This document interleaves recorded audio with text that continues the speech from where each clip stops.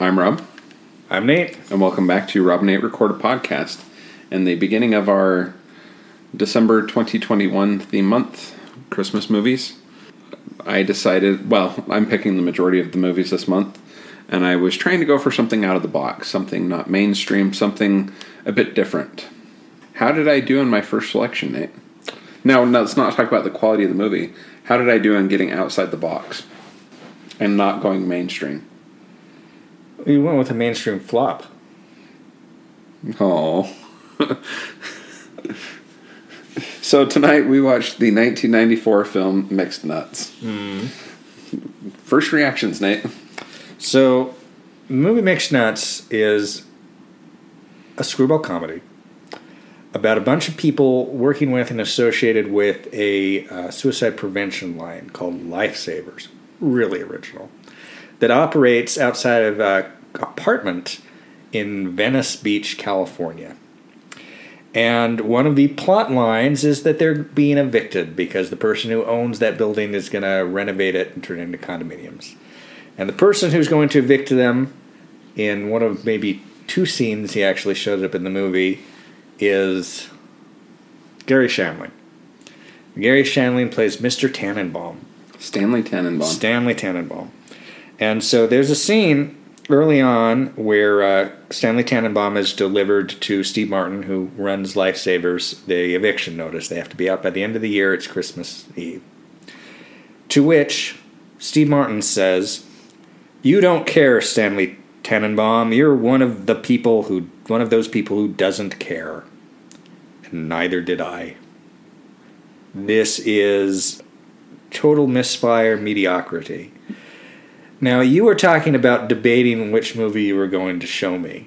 And you were like, I looked at the reviews and they were a little mixed. And I thought, I tend to trust IMDb's ratings more than the critics at Rotten Tomatoes. I'm like, you showed me a 10% Rotten Tomatoes movie. Not more than the critics, more than Rotten Tomatoes. That's the only clarification I'll make there. 10%. On Rotten Tomatoes. On Rotten Tomatoes. It does have an IMDb aggregate score of 5.4 stars. Yeah, it doesn't deserve that. So there's a term that they use on YouTube series I quite like called Welcome to the Basement, which we've referenced on this show before. It's called a talent bomb. Talent bomb is a movie that has all the ingredients for a great movie, and it just completely bombs. And that's so this movie. You have Nora Ephron adapting an apparently well thought of French comedy. And let's just run through this cast. So you start with Steve Martin. You have Madeline Kahn. Robert Klein. Anthony LaPaglia. Juliette Lewis. Rob Reiner. Adam Sandler. Liev Schreiber. Rita Wilson. Parker Posey. Jon Stewart. Jolie Fisher. Christine Cavanaugh. Henry Brown. Gary Shandling. Stephen Wright. And Victor Garber. Yeah. It's got a great cast. And Haley Joel Osment, who sees nearly dead people. And Nora Ephron, she just Sleepless with Seattle came out the previous year. Yep. This is her follow-up to Sleepless in Seattle. I'm surprised that she made some of the other movies she made after this. This was just awful. It was just really bad. It was part of the unfunny school of comedy. Let's make a comedy, but let's make it so that it's not funny. Laughed a few times. There's a number of times where the dryness of it, a mild smile. But it was mostly just plotting. And it had this idea that if people are running around manic, that's funny. Right? Nope. That's all it takes is people running around manic. And all these crazy storylines. You've got the Juliette Lewis. And you got Mrs. Munchkin getting stuck in the elevator. Munchnick. And you've got the couple, the pregnant Juliette Lewis is pregnant, and Anthony LaPaglia is her ex-con lover. You've got Steve Martin and Rita Wilson have this kind of unrequited love. They won't talk about it. Madeline Kahn hates Robert Klein, who has all these dogs. Yeah. You've got Rob Reiner as a veterinarian who is twice called upon to perform medical procedures on humans over the course of the film. That was very briefly Parker Posey and Jon Stewart, then unknowns as the rollerblading people whose Christmas trees keep getting destroyed. You have Tannenbaum as a Tannenbaum at the end of the film. Yeah. It's a bunch of ridiculous stuff thrown together. Liv Schreiber in his film debut playing a trans woman. Yeah. And I kept thinking, like, this humor, I think what saves it from being offensive is that it's not funny. I'm not sure it's not offensive. Yeah. It's not played as bad as one might have thought it would be played in 1994. There is that sequence where Liv Schreiber makes Steve Martin dance with her, and it's really awkward, and then he starts getting into it, which I thought was mildly funny. Yeah.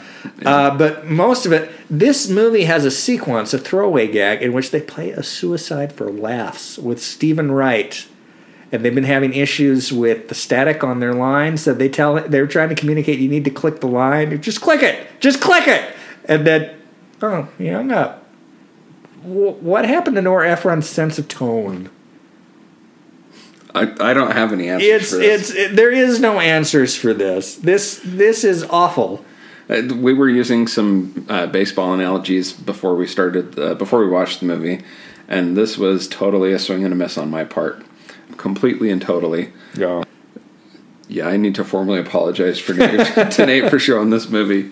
And then at the end, when everybody's around the Christmas tree after the baby's been born, and they start playing this Carly Simon Christmas song that I've never been heard before. It's like, does this movie end with the introduction of a new Carly Simon Christmas song?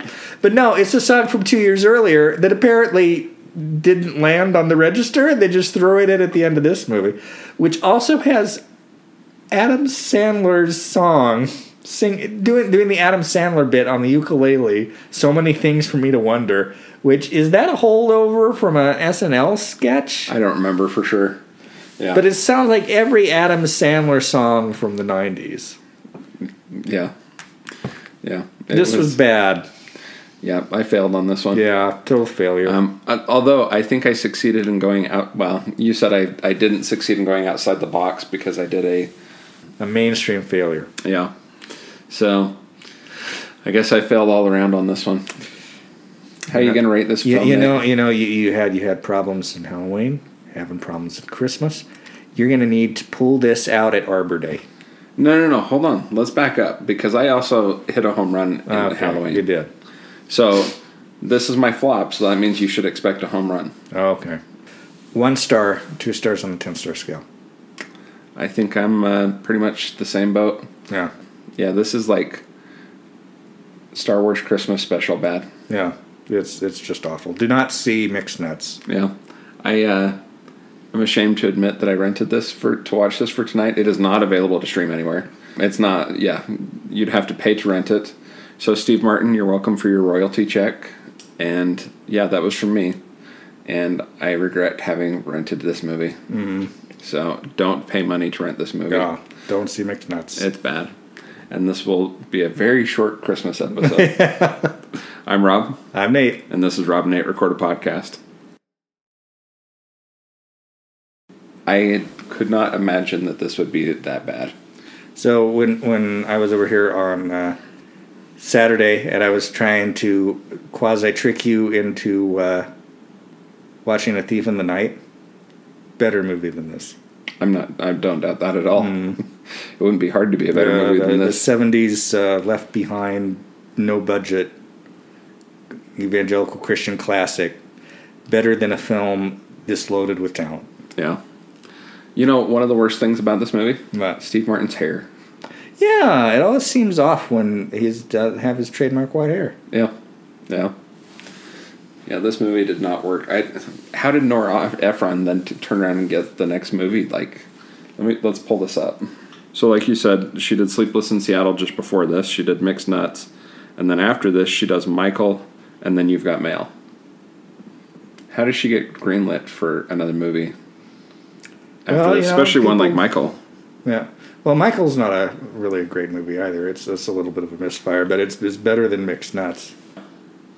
Most anything is better than Mixed Nuts. I had a lot of respect for Nora Ephron. I mean, I still do respect Nora Ephron. But this movie, it's not representative. Maybe it plays better in French. Maybe the French maybe it just didn't translate. Oh, so we should have just turned on the dubbing? Well, there was... yeah, that might have helped. It's like, I'm missing something. It's better than it seems. 3 stars out of 10. Yeah. So you hear about this new movie, The House of Gucci?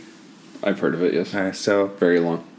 Well, it's very long? Yes. It's very long? Yes. I don't know that.